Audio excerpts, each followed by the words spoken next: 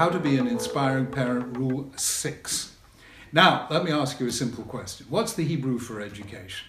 Chinuch, right? Wrong. The Hebrew for education is Talmud Torah. Talmud Torah is the Judaism you learn from teachers. It's the Judaism you learn from listening. It's the Judaism you learn from reading. It's the Judaism you learn from classes and from books. That's Talmud Torah. Chinuch means something else.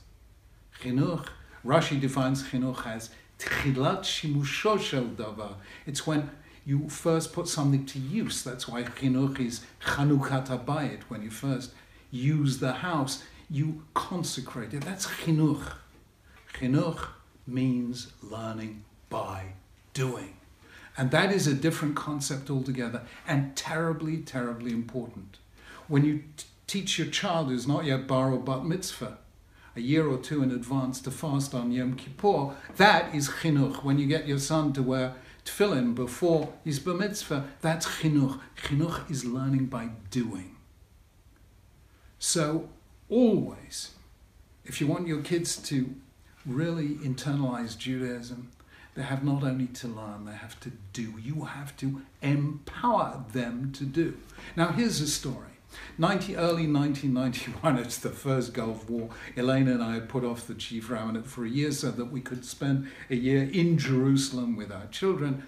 And at that time, I had a meeting with all the professors and teachers of education at the Hebrew University in Jerusalem, the Melton department at the Hebrew University.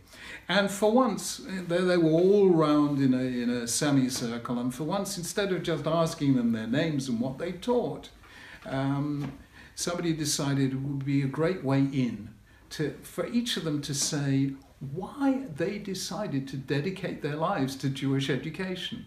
And they went right round the room, and nobody had ever asked this question before. And every single person in that room said, it was my youth group.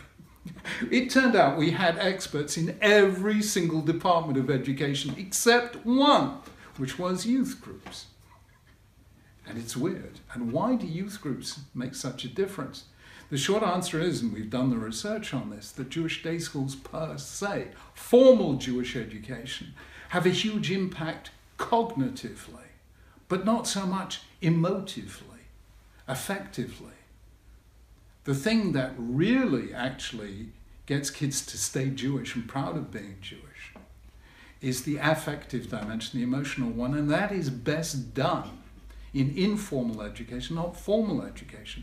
And the reason that youth groups were so effective is they turned kids into leaders. They gave them a responsibility. That's how I got involved. I was a madrich in my youth group. I was a leader. Somebody at the age of 13 said, go out and be a leader. I didn't know how to be a leader, but you're forced to do it. And once you lead, you become a leader. That's the only way you do it, actually. Chinuch means empowering our children not just to learn, but to do. It means empowering them not just to follow, but to lead. It means giving them responsibility. And the truth is, and here it is, Sacks' first law of family dynamics, children grow to fit the space we create for them. If that space is small, they'll stay small. But if we create a big space by saying, go out there and lead, then they grow tall, and my goodness me, they begin to make a difference to the world. They live their Judaism by leading as Jews. So rule 6 is, empower your children, not just to sit and learn, but go and do.